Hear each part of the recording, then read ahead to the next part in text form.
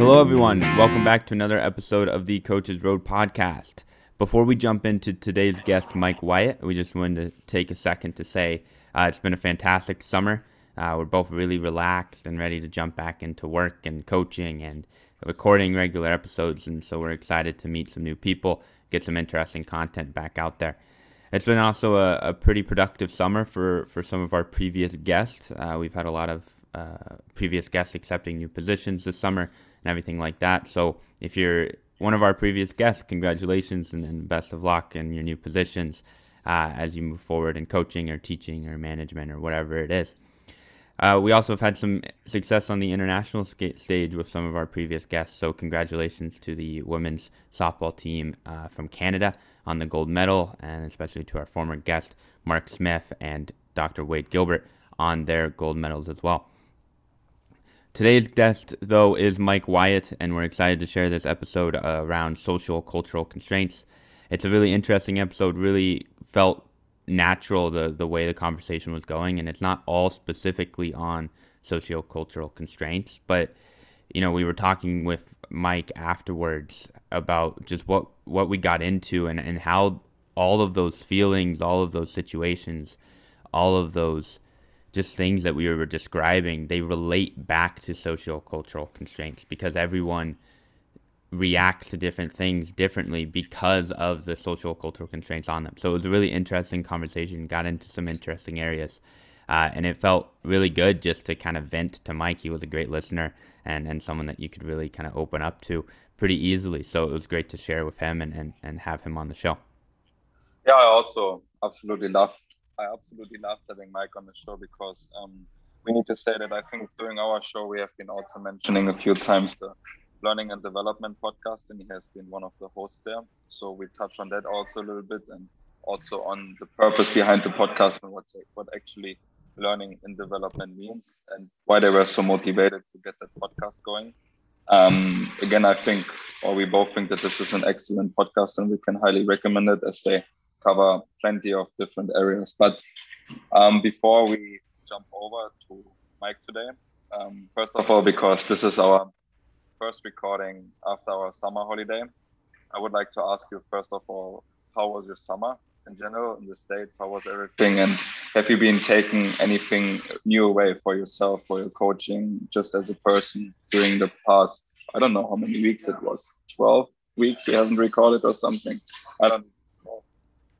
Yeah, I don't think it was quite 12, but it's been a while for sure. And we did not talk as much as I think we expected to talk over the break. We were just both relaxed so much and didn't even cross our minds. But anyway, my summer was great. Spent a lot of time with family. My brother just had a baby, so visiting him as well. Shout out little AJ. But I also got the chance to go to the U.S. select camp for the under 16s or the under 17s. It's the 16 select camp. That still confuses me sometimes. But anyway, I learned a lot there. That was a week long in Amherst in New York. I worked with some great coaches, met a lot of great coaches, and really the thing I took away from that I'm going to be implementing just into my thinking, not really just my coaching, is how good hockey is. Like, that was my first time on the bench for that high level of hockey. It was some of the best hockey players in America at 16 years old. And the speed, the skill, it was unlike anything I'd experienced coaching under 13s, under 14s, and 12s my whole coaching career, and way better than I played. So, just that experience and that knowledge now of what hockey looks like at the highest level from the bench and everything like that's really what I'm going to be taking away and just using that to kind of guide where I want the development of my players to go, and using all the information, of course, from the podcast and everything like that, and the school, and then also knowing where hockey players need to be successful hockey players. That was something that was really interesting. And then also like the things that they were evaluating, it was really interesting because skating was not mentioned nearly as much as people would expect. It was really interesting to hear that shooting was something that was talked about a lot, and then game sense was something that was talked about a lot. But the skating, the lack of skating talk really surprised me. How was your summer Okay, break? so first of all, let's stay there a little bit. First of all, congratulations because you're an uncle. So now you gotta buy some Thanks. presents for Yeah. your nephew. And secondly, we have been talking a little bit about the camp, and it's awesome. That must have been an awesome experience for you participating there. And I'm pretty sure you have been also meeting some people we had on our show. And I I have been also participating in the Pohjola Leiri, which is the U16 camp for the Finnish national team. So basically, it's the same like in the United States. And that has been also for me one of my favorite experiences together with the IHF development camp in 2019, where I also got to connect with a few people. But just because maybe some of our listeners they don't know 100% how a camp like this goes on and how it's everything scheduled. So can you maybe tell a little bit about how the entire process was there, and then also can you speak a bit more about that entire like environment, feeling, atmosphere, and especially it's very interesting that they did not talk so much about skating and more about like game sense and especially shooting. Do you know why they talk so much about shooting? Well, I don't know if it was just my coaches or anything like that, but they were talking about elite goal scoring, right? And that ability to just pick your corners and shoot where you want the puck to go, and the ability to have kind of a deceptive shot. And I think that it just is kind of the natural, at least for our team. Like, we really struggled with scoring the first few games.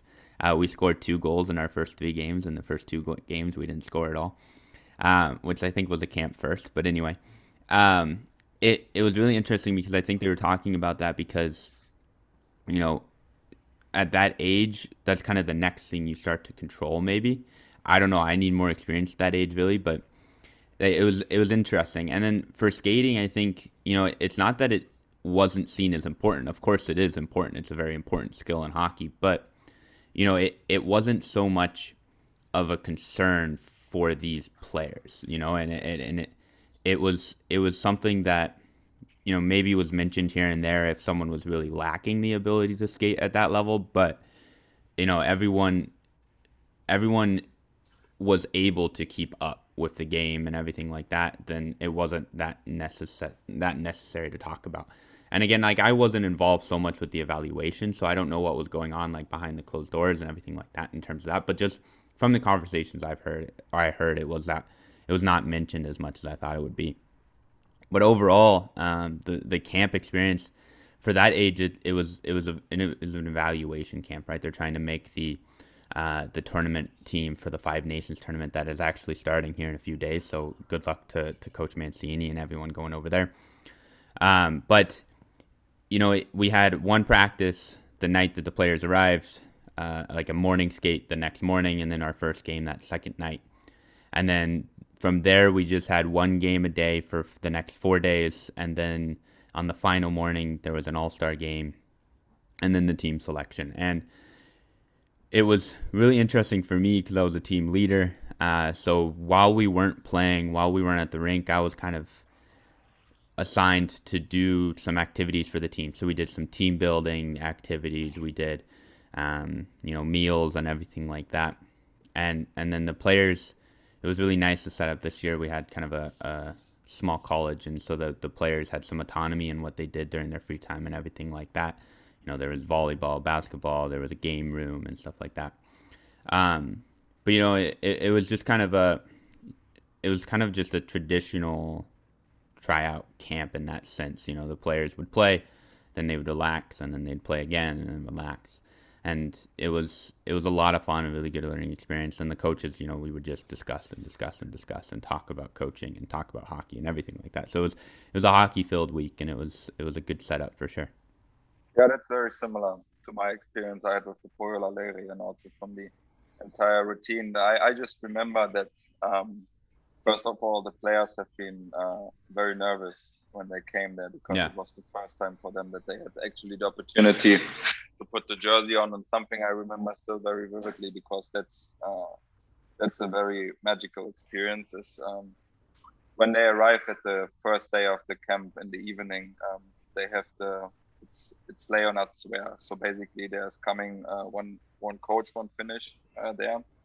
When I was there, there was Jussi Ahokas, who is now coaching in Kouvola and who was winning the under-20s with Finland. And he was reading some statements, and the players have been repeating it. So basically, they showed that they are now loyal to the Leonard, which is the lion. So that was really, really cool. And we also had some team building activities, and also just connecting with the coaches because of that I got the opportunity to get to know Oli Savico. We had him on our show as well, so that was really cool.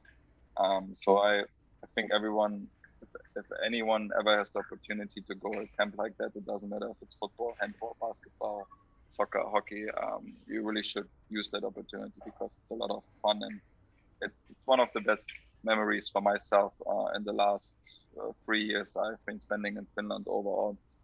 But regarding my summer, I need to say honestly, I've been resting a lot. I've been also doing some planning, a lot of planning for the current season now.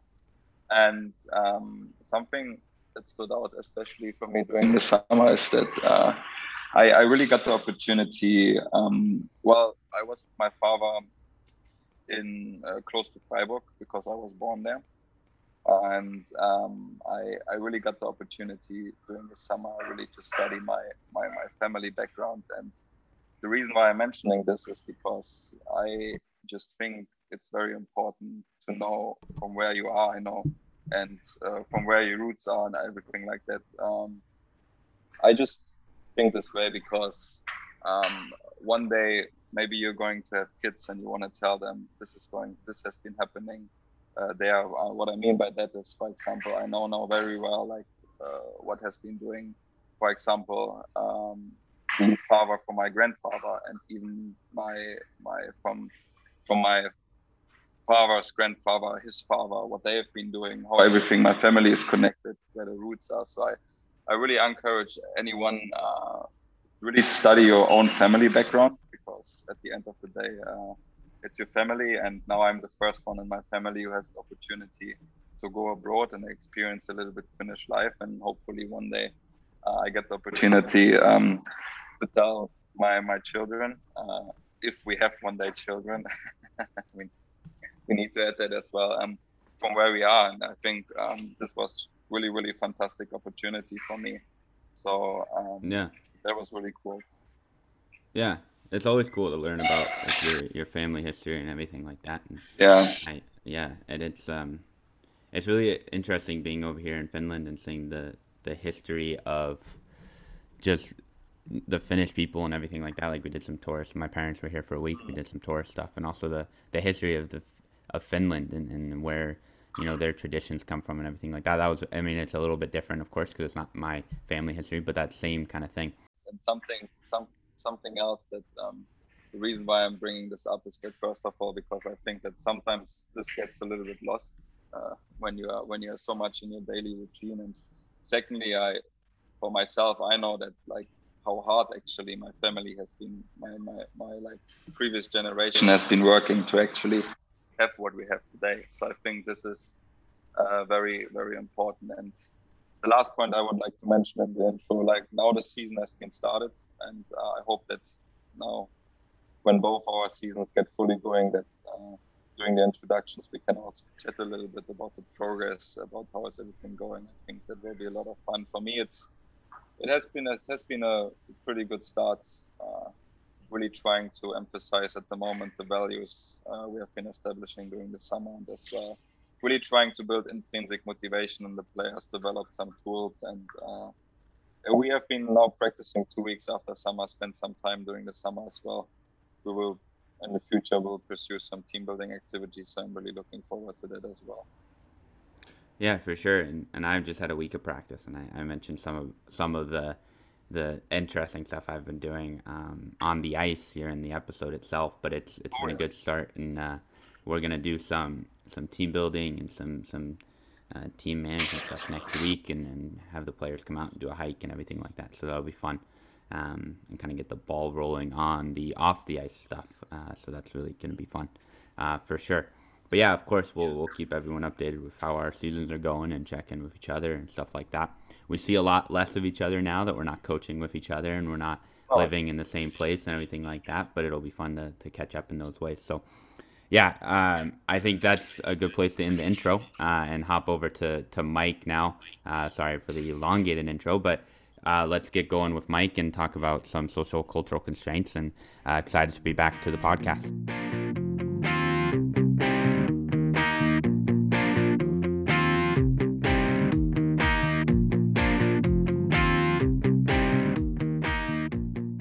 So now we would like to welcome on Mike Whyatt. Mike, first of all, thanks for taking the time and joining us here today. We need to say that you are our first guest after our break, and you are currently located in Canada, Nova Scotia. So how's everything going up there? Yeah, well, first of all, thanks for having me. I know it's been a long time trying to put this together. Obviously, navigating the return to sport here in Canada has been very, very troublesome. But yeah, no, I'm great. I'm very busy, which is something that I personally like. It's even if I have nothing to do, I'll somehow still find something and task myself to a point where I'm probably again getting into a situation where I don't have a healthy balance. But I can't complain. I mean, we could start, I guess, with COVID in Canada in general, but I think it's the same in the rest of the world right now. I think we're just all starting to learn to live with this and move forward.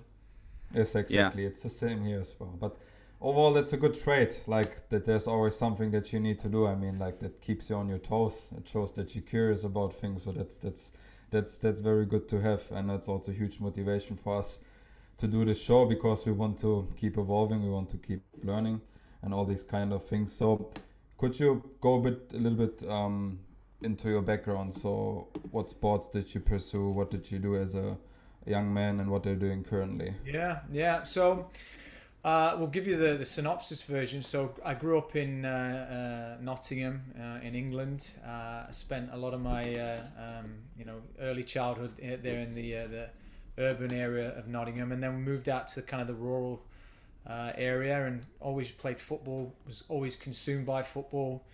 It was certainly part of my identity as a youngster, to the point that when I realized, it wasn't going to, be something as a professional for me, it wasn't going to work out like that for myself. I still wanted it to be a part of, who I was. So I basically traveled to many parts of the globe, coaching football, gaining experience, meeting a lot of different people.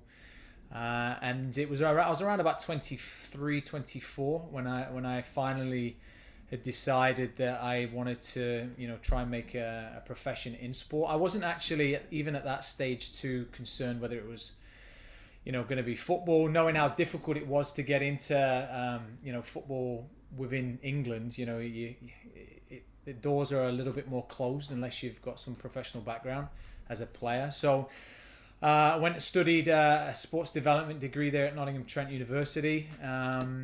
It was a great learning experience for me to get myself prepared for that next chapter, which led me here to Nova Scotia. My wife originates from here. So we decided to immigrate there full time. And I landed here, got involved in the local football scene, had a variety of different roles in different parts of the province, and that's led to different opportunities ranging from working as a national learning facilitator for Canada Soccer, which I still do privately now. I was the director of Soccer Nova Scotia there for a while, working as the technical director. And now I've got to a stage in my career where I honestly just let my curiosity lead me. So I take on projects based on what I think is going to motivate me and where I'm fascinated by. So yeah, considering a lot of people in sport have probably lost their jobs, or there's a lot of uncertainty still around their jobs, I'm definitely fortunate at this moment to have carved out something which I do enjoy. I'm really interested in something you just said there, and you were speaking about how you're letting your curiosity kind of guide what you do and finding things that motivate you. And you are one of the hosts of the Learning and Development podcast, and that's fantastic podcast for everyone that hasn't checked it out. Go check it out. Some great episodes there. But I'm wondering, for that, because I think that's a good example, right? Joining a podcast, hosting a podcast. Rick and I love what we do with this show and everything like that. But it's a good example of letting that curiosity and letting that kind of just what would I be interested in doing guide you. So first of all, what led to that shift? Like, why did you start doing that? But then also, how has that benefited not just your coaching, but also kind of your life and your passion and everything like that? Really good question. I mean, I first thing I say, it's been fluid as well. I mean, recently, you changed jobs as I did. Took a risk by stepping down from the role as the director for the province to maybe take on other new projects, which you do, and then you take on other opportunities and additional opportunities to the point where you feel like you've got too much going on, so you can start to step back from others again. And it's just been a fluid process over time that now I think I'm at a stage where, one of my values as a human being is I work extremely hard. I always go in with a kind of a beginner mindset, but I'll always give my all, and I think that's a value that most people appreciate from me. Sometimes I think that passion as well can frighten some people depending on the audience, but it's I feel very fortunate, and leading to the kind of like, the choice part. I mean, with the podcast in particular, Mark O'Sullivan, that I'm sure many people are aware of on your show, has been a great mentor to me. He's somebody that I hold very dearly to me, as somebody I can speak to, and I love, obviously, every time he puts something out, I can read and ask questions if necessary. And when I was on that show in particular, COVID had just hit. We weren't quite sure what this was going to look like. We were still curious to keep learning and talking to people. Life slowed down a bit, so it opened up some doors there for us. And I was just, honestly, whether this is right or wrong, it was kind of very selfish involvement for me, because I was getting to speak to so many, experts in certain fields, and I was just like the one trying to, I guess, lead the flow of the conversation, but honestly just listening and learning. And I do miss it. I think, it's like everything. As I said, it's fluid. Britain's got things happening there in the US, and obviously the sports system is a bit further ahead, I think, in the US with the return to play with COVID. And Mark, again, is still doing things there at AIK, and taking on more roles. So we've been so busy just trying to, I think, get to a point where we can start having those chats again. But I'm sure it'll present itself at the right time, and we'll do something with that.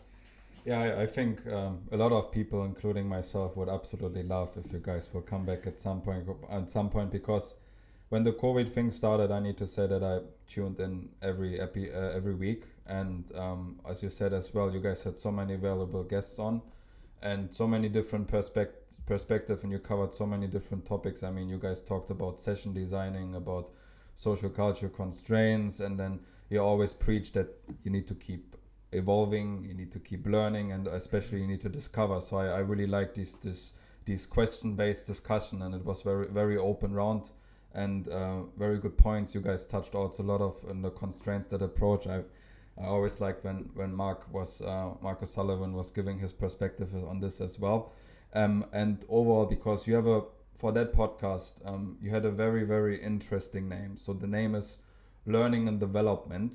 And for those who are not too familiar with this podcast, what was the purpose behind Learning and Development? What does it actually mean? Well, it's something. I don't know if you've been following some of Mark's work recently. I mean, they've taken this one step further now. So for anyone who is interested, in the concepts, when we decided what we're going to call this, when we kept calling learning and development, and really they're very fluid. I mean, they're not exclusive each other. You're always growing. As you grow and attain more information, you you start to learn, because there's more affordances in front of you around what you now know, because you see things through different lenses. So I mean, I'll definitely give Mark his kudos on that. I mean, it was more so his suggestion. And it's great to see it actually now come full circle in the work that they're doing there at AIK. They've put in some really good models together that's helping guiding their framework and the way that they go about developing human beings there in Sweden. So yeah, credit to them. And I've actually picked it apart as well. And my private little consultancy thing that I do, my company name here in Canada is also Learning and Development. So, it was a really great opportunity in the moment that's led to so many things for me. It's just, as I say, to really probably go full circle on your answer there. It's fluid. Like we always think things are exclusive or absolute to one thing or the other, and it really isn't.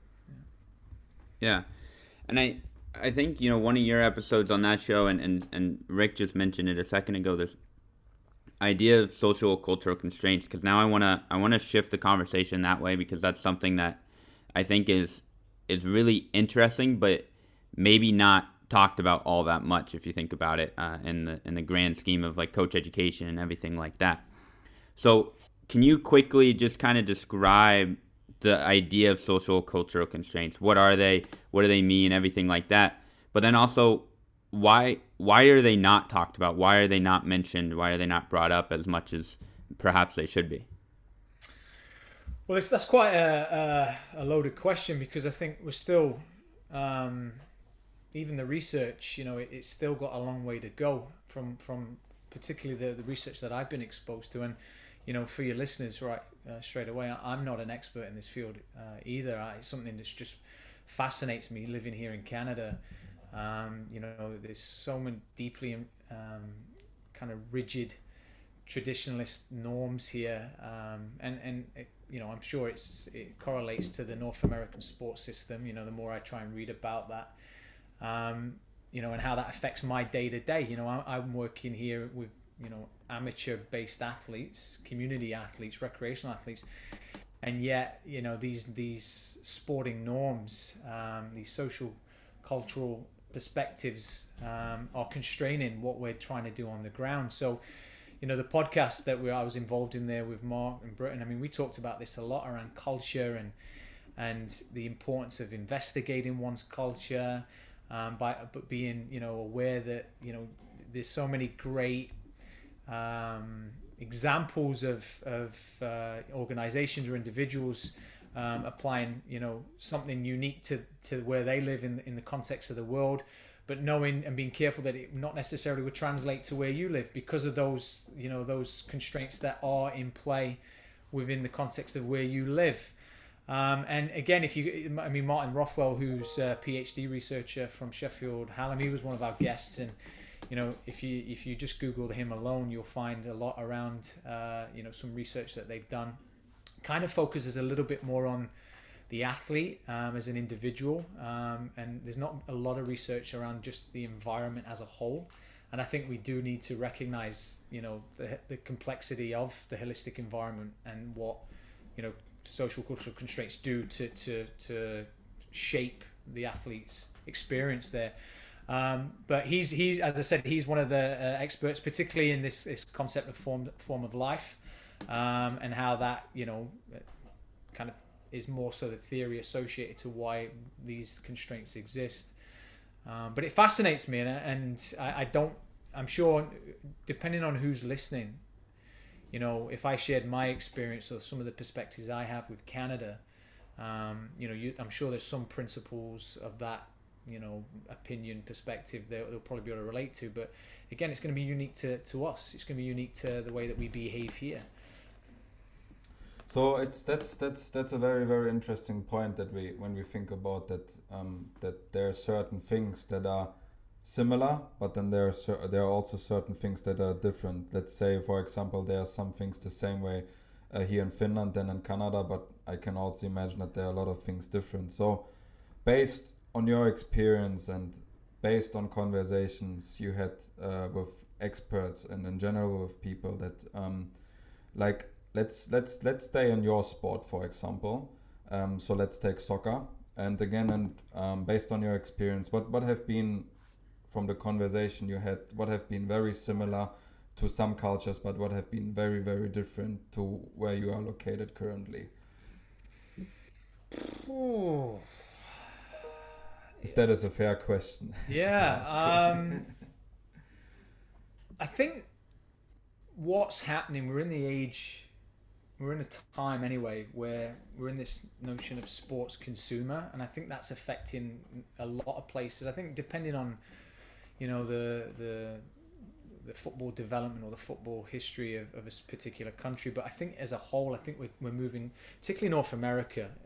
It's a very, very pay to play system here. So this notion or age of a sports consumer, and I think what fascinates me around, I think it's starting to happen across all of the world, and I think this is where the likes of AIK with Mark putting, not putting the onus on selecting players at early ages. All of this will certainly shape the culture of that particular organization or the subculture of that city there with reference to their club. But I mean, if you think of the sports consumer, I'm sure it's the same in Finland, but we start to place value on athletes around their specific worth. And what I see, whether it was even in England or whether it was here in Canada, once we start, putting immense value on the athletes around what they're worth, it ultimately translates to some of the poor parent behavior or the poor stakeholder behaviors that we're seeing. And we're kind of fueling that antisocial, toxic environment, which then becomes very difficult to navigate when you're trying to do what's in the best interest of kids. But again, I'd say the differences for Canada with, say, somewhere like maybe England or Germany or wherever it is then understanding, well, what is the value of, or the metrics that you measure, someone's experience. And here in Canada, it seems to be more around winning, and the importance of the value of winning. And if their child is winning, therefore their worth is certainly getting higher within the context of their social group or their community. I mean, I can only imagine, when they have their dinner with their friends of friends, and my child, won 7-0 today, and now all of a sudden that athlete's worth is getting more on, but it's reality, it isn't. If we take a huge step back, that's not really what we should be valuing. But I think that all relates to this notion that it's such we've become an age of sports consumers versus maybe what it was a slightly different even 20-30 years ago. And I think that's down to money. I think that's down to the external influences of the system in general. In North America here, you can turn on the telly and there'll be 12 sports channels, all showing something very similar, and really, highlighting, the pro metrics of what, we should be, I guess, validating as worthwhile. And then it comes down to the amateur level, and that's what the consumer then starts to measure, and it gets really messy. So I would say that honestly, when I listen to people, I think everyone's struggling with that right now. Whether it's directly down to the fact that in North America it's such a high pay to play system, and therefore that weight of value is also skewed there. But I would definitely say even in football developed countries, Germany, England, etc. I know that that's still a problem, because you see all the different campaigns around, trying to get parents to recalibrate what value is, or how they should be behaving within the context of their children's experience. So, so that's I guess that kind of answers your question. But anyways, there's similarities with the principle of it, but it can differ also based on those things we talked about, those social or historical social constraints within the context of a given country. So when you also dive into the pay to play system, right? Like, for example, I know in the US for a lot of clubs, if you have the under 12 age group, the top team, those players are actually paying more to play than the bottom team, right? And so that again just feeds into that cycle of or that societal norm nowadays of, hey, I'm paying more for my kid to play hockey, so my kid must be better than your kid because I have to pay another $1,000 to play on this top team. And that's like when you actually start to think about stuff like that, it's so interesting, because then you also mention that at the end there, the taking things that you see on TV and trying to implement them into the everyday clubs, the local clubs, the grassroots clubs, everything like that. That's what's expected, but that's not really what works, right? Because, well, first of all, they're not professionals, they're not top athletes or anything like that. But then also, what happens at the NHL level or the Premier League level or whatever level, that's not the type of training that's gonna work in our local club that has different social cultural constraints. And I think a good example of that is a very obvious one for hockey is, you look at the NHL, they play that on a small rink, so the type of hockey they play doesn't really translate to the way that we can practice over here on the big rink, right? And so that's a very obvious example, but I think it's a good one where it shows just exactly like you can't take what happens at the national level or the highest level and translate that down. Yeah. I mean, if you don't mind me just quickly adding to that. No, of course. It becomes quite a highly valued commodity, winning as a term, because you bang on. It leads to this notion of then elitism and being, having a superiority against, your peers or the team next to you. And that's then fueled by being able to charge more. But I mean, reality is, at that age, you mentioned 12 as an example, to be successful at those ages, you just take a reductionist approach. You don't play the game. You don't encourage the players to, be creative and invite them to make mistakes. You go the opposite way, and then by default we end up, really, in my opinion, anyway, through my experience, hindering people's real potential. But again, it all comes down to again, if this consumerism of sport and this notion that winning is such a commodity that we must have so we can charge more. And it becomes such a very weird continuum. It just keeps feeding itself. And I think that's why we're in a position here where I was hoping the pandemic would have broken what that value is, how we value the child's experience in sport, because they've gone for so long where they've not been able to have that commodity that they've been used to crave. Just simply getting on the pitch and being physically active and mentally active should be now valued further. But I mean, my initial observations is we're just repeating the same mistakes. We're just wanting to quickly get back to those existing norms, whether they're deeply entrenched in the history of where we're from, or I don't know, but it's just a shame, because it's just showing, again, as human beings, as a society anyway, that we really haven't learnt anything, even when we're at our brink. Yeah, and it's really interesting there because, I don't want to put anyone on blast when I say this, but it seems like communities have found the value of movement more. A lot of people went out and started to, they just started to go for a daily walk, or, maybe they picked up running, or some sort of, everyone went on Amazon and bought a home gym at some point during the last year, right? So it's like we found the value, or it seemed that we found the value of moving more, but then we increased the value of organized movement for kids, right? And so the reason I say that is because I just saw the other day an 8 and under camp poster from a club in the U.S.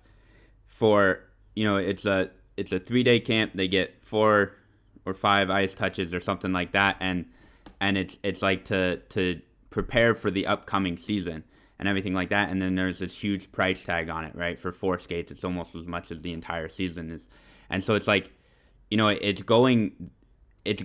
finding the value of movement, but then you're also increasing the value of organized movement. And that seems so backwards. And I was in the same boat as you, where I was hoping where it would be, hey, let's take a step back and actually realize what's important here. It's not the price tag, it's the the quality, you know, are the kids enjoying it, are they wanting to come back and everything like that. But it again, it seems to go the wrong way sometimes. But anyway, I wanted to ask you a little bit more about kind of how do we apply different learning tools and different models and everything like that, because you hear a lot in coaching about, you know, frameworks and exactly models and everything like that. And we had Dr. Stephen Norris on to talk about some long-term athlete development stuff, and there's so many models within long-term athlete development, but it's hard to take just one model and apply it to athletes in this country or that country or anything like that.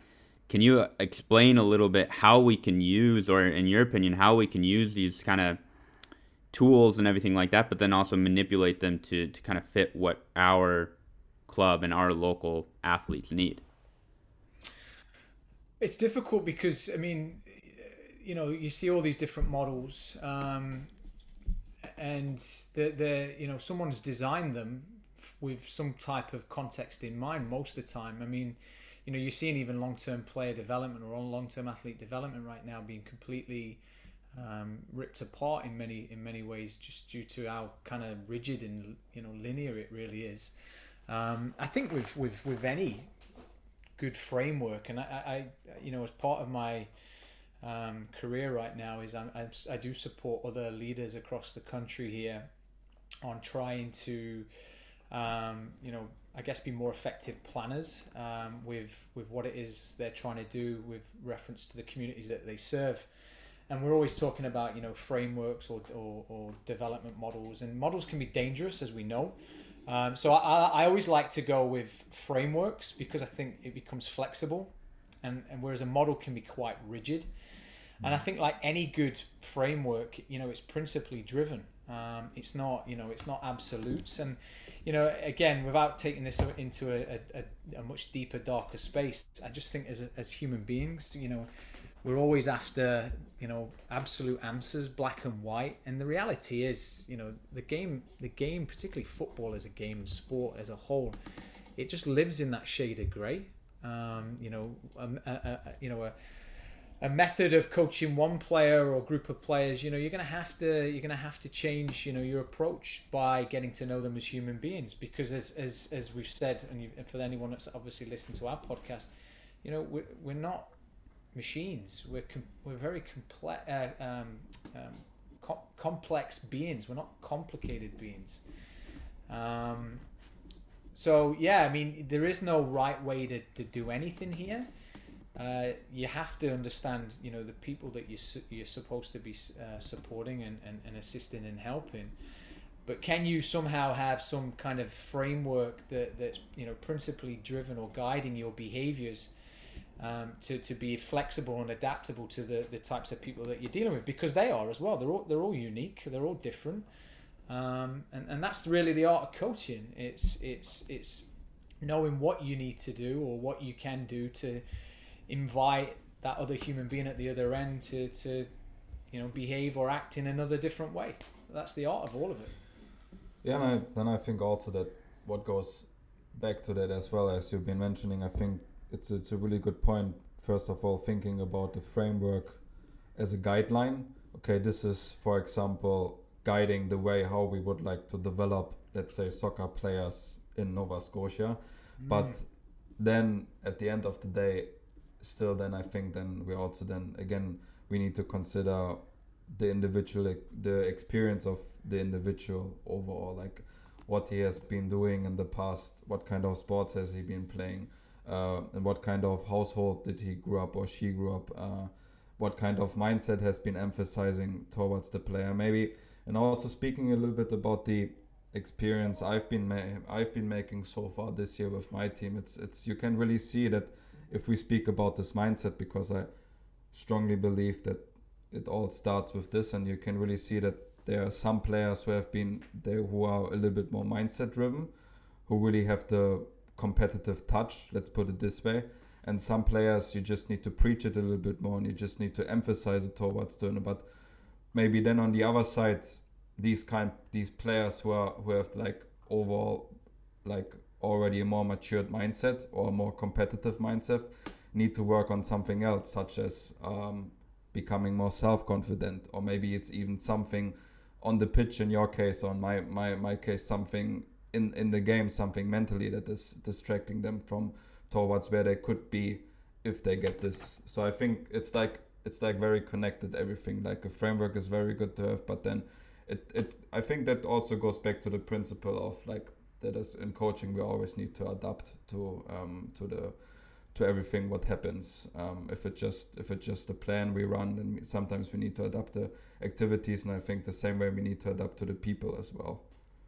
Well, I mean, for my sport particularly, I think any invasion-based sport game, you know, it's there's so much chaos in it. You know, those highly competent players adapt. So if we know that is a skill set of the athlete, then surely we have to be, you know, demonstrate the same behaviors. If we want our players to adapt, we have to be able to adapt. And I mean, a question that you know, and I mean, I'll throw it at you folks. You know, one of the questions that I'm always curious about is, you know, what is this relationship on how coaches do become kind of entangled in these really dominant pedagogical ideologies, and when I say this, they're the ones that usually aren't adaptable, but there's clearly something that's happening because they exist everywhere. They're so dominant. And we know that they're probably not as effective with contemporary youth, etc., but they exist. I talk to it a lot with the coaches that I get to mentor on the course.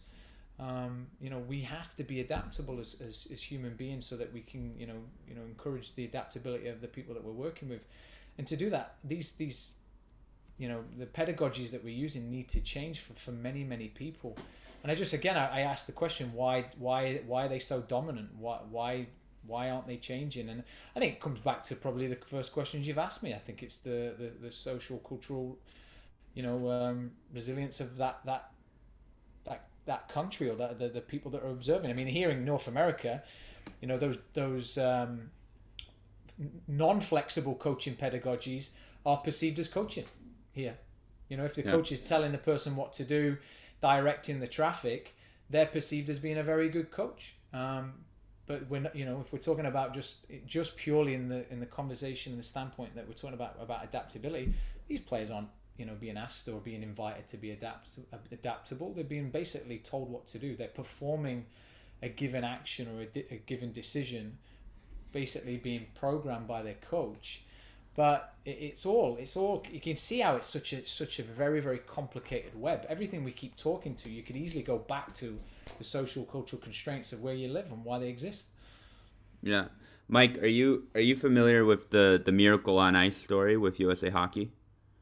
No, I see it on Disney Plus all the time, and I never watch it. Yeah. You should watch it.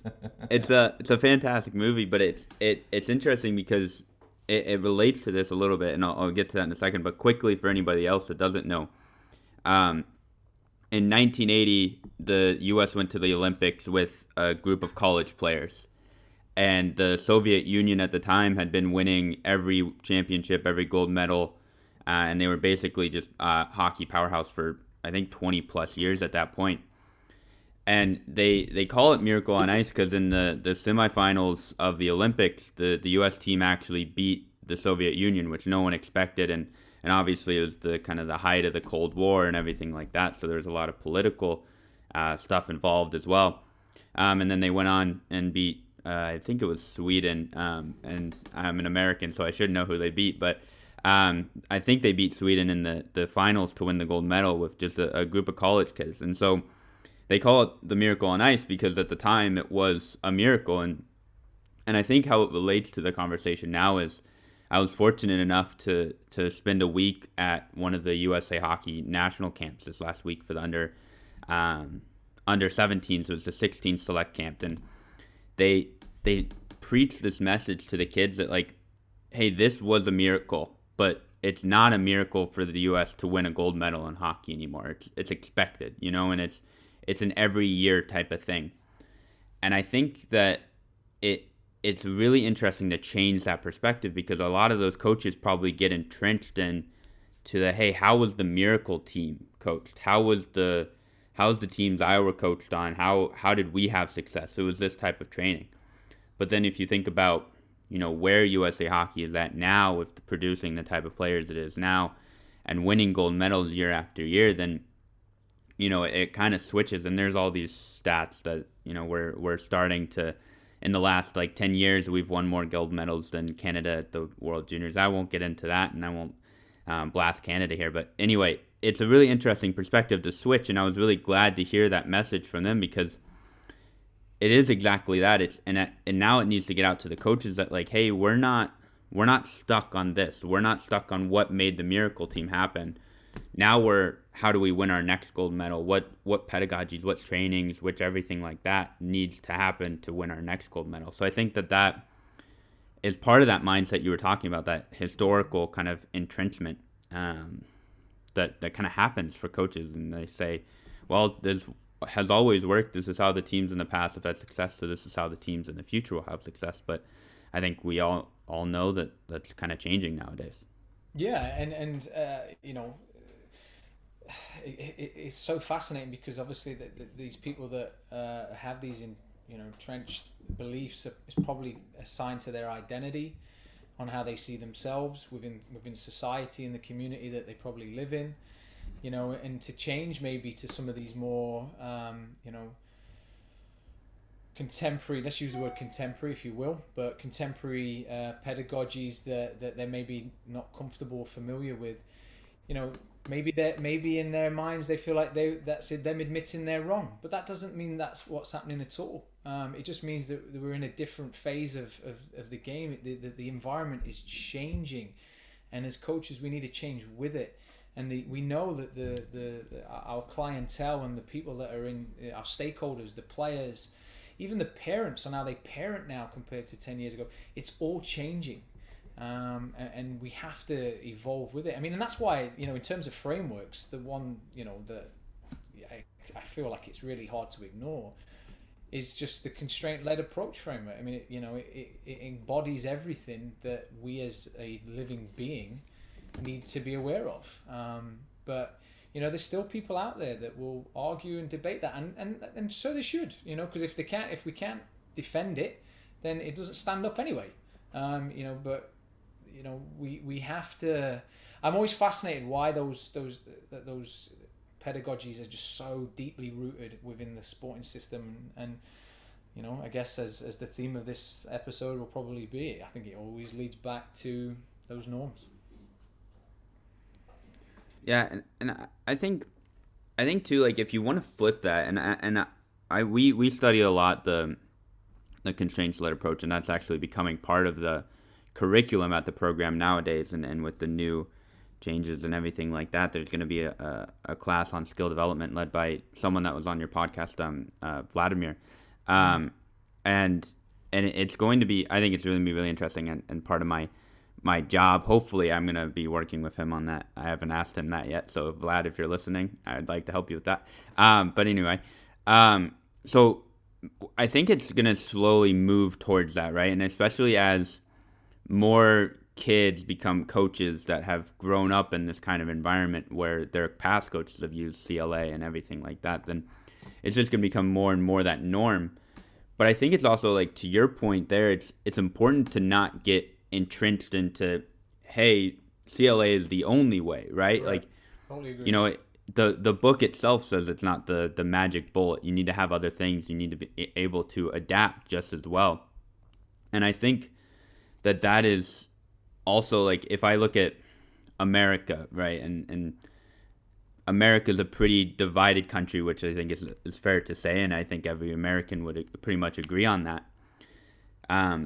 But it at least in the States, that seems to be what happens with everything. Whether it's political or not, everything is hey, you have to do this, or hey, you cannot do that. And I think that it goes deeper into that coaching area as well. It's hey, we have to do it blocked, or we have to do it open, and there's no in between at all.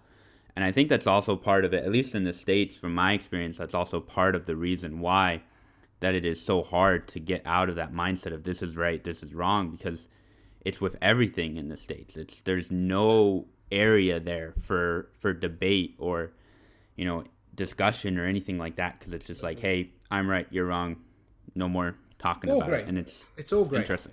Yeah, totally agree. It's all great. And I mean, to the point that the CLA is not the magic bullet, it's not, but the principle should at least guide you to go deeper into how you're designing tasks. I mean, that's all it is. I mean, and it's funny, you mentioned young players who've gone through it, coming out the other side and starting to give back and be coaches. It's so fascinating. You know, if I was to probably ask them, you know, what CLA is, they probably wouldn't be able to tell you at all. But the behaviors that they demonstrate as, somebody running a session and interacting in the environment with the athletes, they are literally exhibiting the behaviors. They're just not even aware of it, because they probably, picked it up through osmosis of being in those environments themselves. So. Yeah, I think overall with the CLA, and it's definitely a very, very interesting concept, because as you have been saying as well, it summarizes a lot of like organic movement, there, and also involve task constraints, environmental, and then individual constraints, or in the book language, the organism as well. But for me, it's like, it's very interesting when you work with the constraints-led approach a little bit also in practices, and you throw some task constraints in let's say in a smaller game, and or you make certain areas smaller. I need to say that, for example, my experience is that some of the players, they absolutely don't like it. They feel absolutely uncomfortable. And they will also tell you that you don't like it, but I also think on the other side, they don't like it and they feel uncomfortable because first of all, they're not used to it. But secondly, then on the other side, you also need to think about motivation, about intrinsic motivation, about increasing competence and all these kind of things. But then on the other side, you also need to think about, if you really care about development, then you should maybe do stuff in very small spaces. For example, today we played also normal smaller game, 3 against 3, and then we went down to an ice hockey area with a ringed line. So then it's very small, and we had some passing constraints there as well. And then you can really see that the players don't like it. But if you really care about development, if you really care about making players better, that's like personally for me where I'm a little bit in a twist between, okay, how do I balance that motivation and competence thing from players versus I give you the opportunity to develop. Yeah, well, it's funny you mentioned that. I think that this is a conundrum that a lot of coaches go through, particularly those, we've got some coaches that are going through the senior performance stream, and, they're identifying maybe problems that their team is struggling with or not able to solve. They're creating environments that maybe they don't necessarily are not too motivated to be a part of. But I think it comes down to some of those other frameworks, because this is the key with all it. You need to expose yourself to as many different theoretical frameworks as possible, and as you say, you dabble in what you need when you need it. And transformational leadership principles would be number one into trying to get the players to understand why they're doing what they're doing, or even bringing them into the co-creation of that. So yeah, it's certainly the skill set of a coach is, it's one of the hardest things to do, because you're dealing with people, and people are not easy. We're very we can be very, very difficult. And then again, it's like, it's very interesting based on my observations. Then you have always players who say, okay, this is good, this is fun, can we keep doing it? And on the opposite side, you have players who say that we don't like this at all and we don't want to do this anymore. And then you are there, so what should you do? What are you supposed to do? And then again, if you think about development, and if you think about that, as the name of your podcast is as well, that development or learning takes place in development, you really need to think about that, like, how do we actually approach the situation so the player has actually the opportunity to get better or get something out of the session, or even understands why the player is doing what we are doing. And sometimes I need to say also for myself that sometimes that gets a little bit lost because you're so concerned with running the practice and that everything is going smoothly. And but this is like a very essential, because if you just do something, then it's like then it doesn't relate 100% to any invasion game what you play. It doesn't matter if it's football, ice hockey, basketball, handball. It really doesn't matter. Yeah, I mean, the takeaway for me there would be, do you know your why of why you're doing it, and do they understand the why? And if they understand, together why we're doing this, you would hope, for the sake of the time and commitment that they're putting into the sport that they're involved in, that they would want to do it. Even if it's not their fun.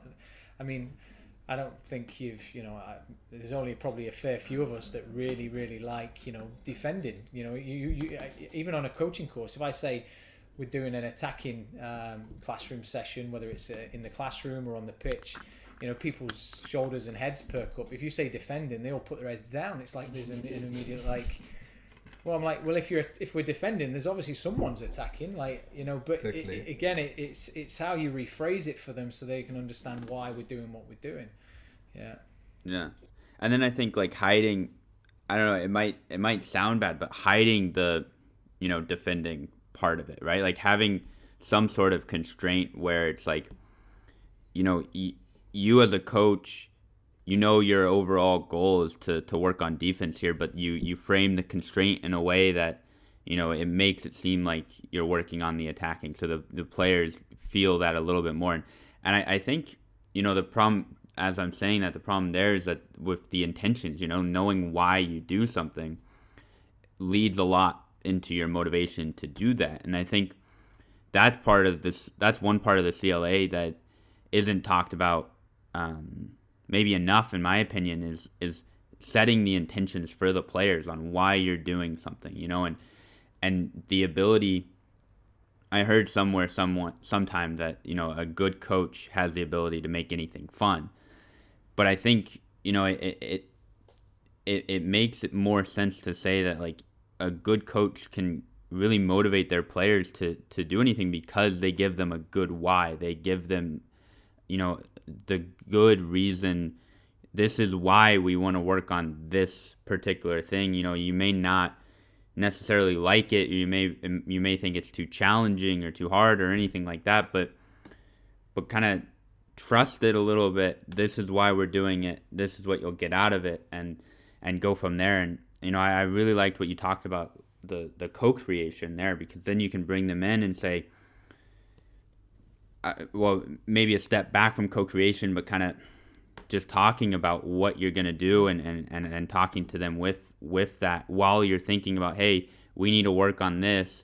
I was thinking about doing this because you would be able to work on this sort of skill or this type of game phase or anything like that. And then they have a better idea, maybe not necessarily co-creation, but co-planning almost, where it's like, hey, you have an idea, and then you talk about it, like I just explained. Co-debrief as well, just debrief, going through it together. And I think to your point there is, if your sessions have consequence, it's a principle of consequences. You're gonna get the why anyway, because they're gonna have to explore that. And maybe the art is, you reward the attackers. And that's the consequence for the defenders, and really the focus is defending. I've also heard a lot of different things, like how far do you go into the why and the what at the beginning of the session to motivate them? Because if you go too far, do you constrain their creativity? Because now they have already been primed to solve the problem based on purely the pre-brief of the session. Yeah. So again, there's a little, I think, again, knowing your audience, knowing the age, knowing the need. Sometimes you probably do give them and prime them with some of the behaviors that you're looking for. Other days you won't, because you don't want to affect their thinking. You want to see how they solve the problem. And I think, again, if we understand it's great, and it's not, neither one is right nor wrong, and you actually use them based on, the needs of the athletes and what you're trying to accomplish, then, most of the time you're going to be an effective person with those people. Yeah, and then also I think on top of that, to add this here, I think then how often do you emphasize the why? Because if you emphasize the why, first of all, it means you talk as a coach, and sometimes that takes some time. And that means the consequence of this is if you're talking, that then you take some playing time away for the players. So how often should you emphasize the why, so it's actually, so players actually understand and it's implemented in them, but on the other side, that, as you said as well, that they have the opportunity to explore the activity. Yeah, and it's fluid. You know, you may need to be pulled out and re-emphasized and have a chat together, whereas other times it might be a group, it might be no one. I mean, it's all on being observant and collecting the affordances that you think that are there for the players, to help support the players. Yeah. The best coaches are observant. The best coaches are observant. They're not chatting away. They're observant and they're watching. And you know, it was funny. A mentor of mine, not Mark, used to say, like, you know, the moment you become comfortable in your skin, and you know, it's not gonna be perfect ever. You know, but just being comfortable knowing that your intentions are correct and you're observant and you know, you'll be fine. I think that's part of maybe as young coaches who are listening, like, everyone's concerned about maybe the stress of what others are thinking, and therefore that's why they adopt, you know, certain ways of coaching, because they're so concerned with I guess what they think the perceived norms of the skills of the, you know, the profession of coaching should look like. It's a fascinating, you know, I hear it all the time from coaches. I want to do this, but I do that because I'm worried about what they think, all the time. Yeah. I just went through that this week, you know, and it was interesting for me because I like to think that I'm a very confident, like, I'm confident in what I do because I have the theoretical knowledge, right? I study a lot, I read a lot of articles and everything like that, but then, you know, actually going to do it, that's a different type of confidence almost, because, you know, you have to actually do it. And this week was a little bit tough because I took 6 or 7 weeks off of coaching, and that's probably the longest break of coaching that I've had since I started coaching, and it was really difficult for me this last week. I had 2 practices and a game to get back into it, and I'm still not all the way back into it, not shaking all the rust off, but, you know, it was a kind of a confidence shaking week because of that. You know, I was constantly thinking, okay, you know, why did I actually do that? What are people going to think? We were playing, you know, just briefly, the last 20 minutes of every week for our practices, one player gets to select a game from a book of games, and they get to play it. And the game that the player selected for the first week of practice this week was soccer. So we played soccer on the ice, and we had a parent and one of the other parents and the team manager watching, and the whole 20 minutes, I was like, okay, what are they thinking? Like, how is this going to come back, like, poorly on me? And it's really easy to kind of fall into that anyway, now I'm just kind of venting here, but anyway, it's easy to fall into that as a young coach, I think. So that's I think a really important message there. So thanks for sharing that, Mike. But your inner voice it can be. I mean, if you look at the way I'm not by any means am I, you know, someone who's an expert within the context of cognitive development and the brain, but, you know, our brain naturally takes us down negative chains of thoughts.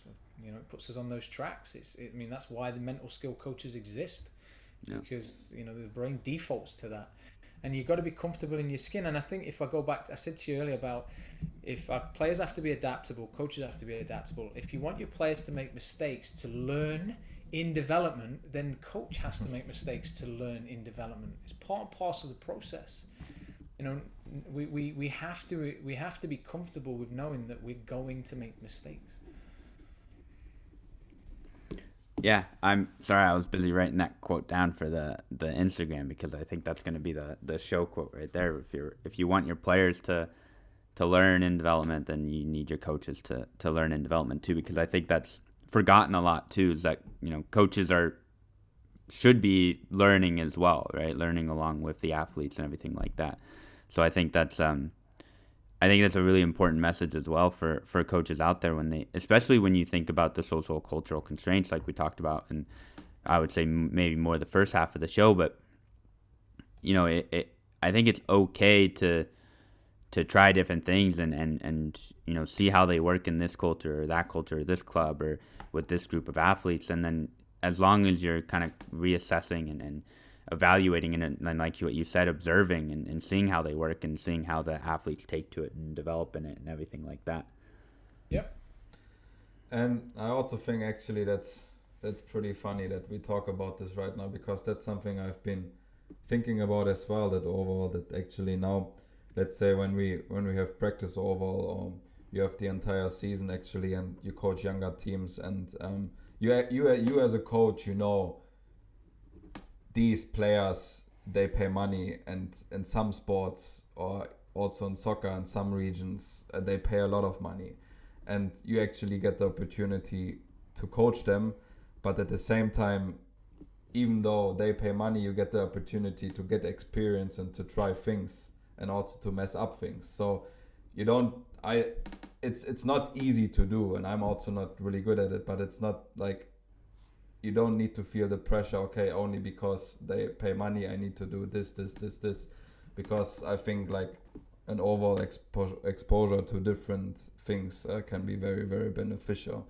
Something just like Derek said, playing football on the ice or handball on the ice, or I don't know, if we do for warm up, instead of using tennis balls and hockey, we can also use a football there. We can do the same things there as well. So I think feeling comfortable with this is not easy, because it's very uncomfortable, and it's a huge mental thing. And then I think there are a lot of elements that go into that as well.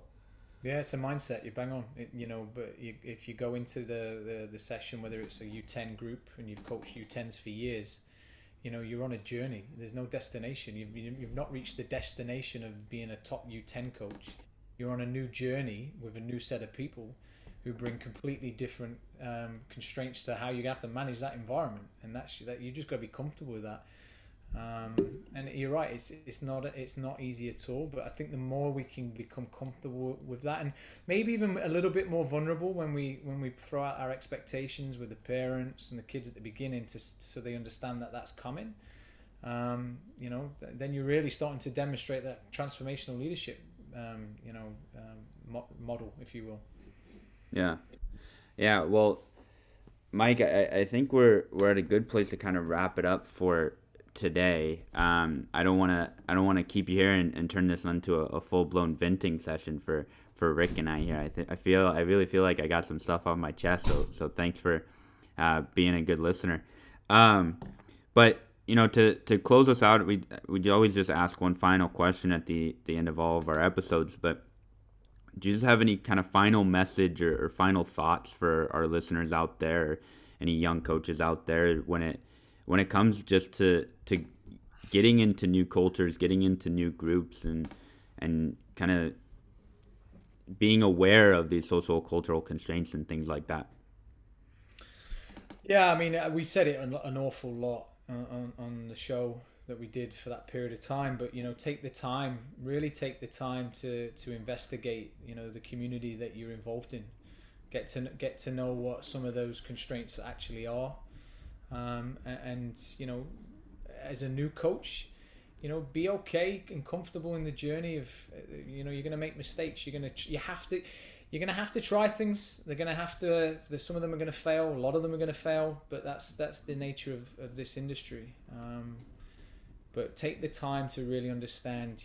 I think, as Mark recently put out, the new blog, you can't just take a carbon copy, something that's been used in another place, whether it's the Croatian way, and yes, principally, if you read it and you take time to analyze what's maybe being said in there's going to be principles that you can adopt, but as a whole, it won't fit. So you're going to have to come and probably innovate based on your own constraints. Yeah. Well, great final thought there, and thanks again, Mike, for joining us today. It's been a pleasure to get to chat with you and get to learn from you and get to vent to you. So thank you. Yeah, I just enjoyed the chat, gents. As I said, I'm not an expert in any of it. I'm just a curious, individual trying to consistently find new ideas and try and better my and sharpen my tools. So yeah. Yeah.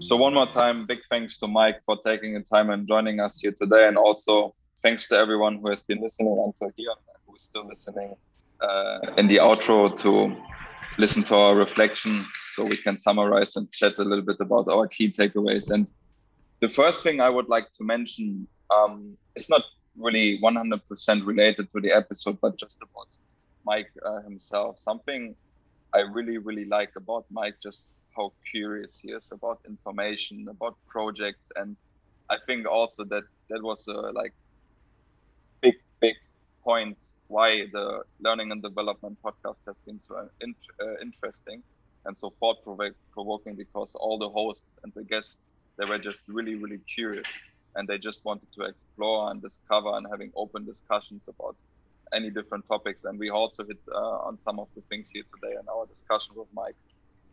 Yeah, for sure. But you say it doesn't really relate, but then the conversation we had with Mike afterwards, which I wish we had still been recording, because it does relate. Everything kind of relates back to the idea of socio-cultural constraints and the socio-cultural constraints that are influencing Mike and his coaching and his life and everything like that leads to how curious he is and everything like that, which is really interesting when you dive into this subject. And it's such a broad subject in that sense, but then it's also how do we narrow it down, how do we research it more, how do we know more about it so we can start to understand how these social cultural constraints impact people, impact individuals, and impact athletes and how they learn.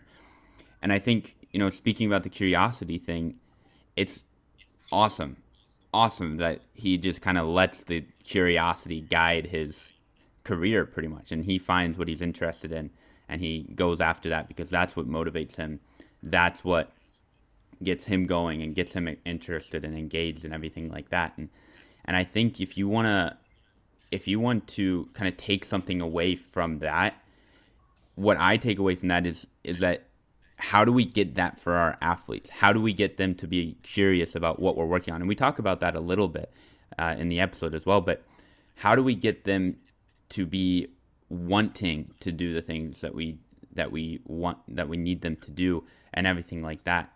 And how do we get them engaged? How do we get them curious and everything like that? That is something that if you can let it come from the athletes, I think that builds the motivation really a lot more. But that was a really interesting part of the conversation for me, because to be at that point where you just let your curiosity guide you, you let your motivation guide you and everything like that, that is, I think, something that's really powerful. And overall your work's going to be a lot better. You're going to be a lot more built in, or you're going to be a lot more dedicated to your work and work harder and everything like that, as Mike mentioned as well.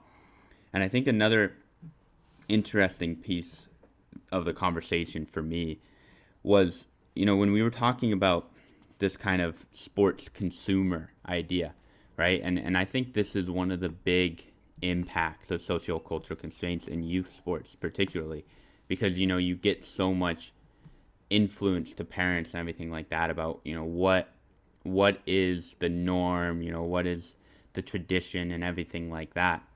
And then you end up with this kind of pay to play and pay more because you're playing at a higher level kind of system. And it's so interesting why that happened and why that kind of shift happened into youth sports. And everyone talks about, I think, the professionalism of youth sports. And it's sad to see for sure, but it's also interesting when you dive into it. Why is that happening? What are the kind of cultural things that are happening, the societal things that are happening to cause that shift? And how do we start to reverse that and get play to be actually about the play and not what you're paying? Yeah, exactly. And also, as Mike has been mentioning, the social cultural constraints, they're historically embedded. And I think relating to your point, they're also sometimes traditionally embedded. And especially because you mentioned that point that pay more, play more, or pay more, you're going to get better. That's like not 100%, or at least I don't think that's 100% the right way, and that's not the development oriented way. And for me, it's just really nice to see, because I'm actually right now in Maasa, and that's why here's also a little bit background noise, and we're recording this over my phone. And I'm just at the hockey rink now because I'm visiting David Laszlo, who we had on our show, and also a good friend of mine, Yap Eugene. I hope that we can still connect with him one day here on the show, because his pathway is very interesting. But anyway, I walked through the rink, and I've been seeing David here right away. We have been chatting shortly, and what they did today on a Saturday morning, that were under 14 and U13 kids. They just went on the ice and played 5 against 5, no pressure, nothing, just having fun and playing around, and nothing with extra payment. And you need to do that, you need to do this, and so it wasn't like really consume orientated. It was first of all fun orientated. Relationships have been built.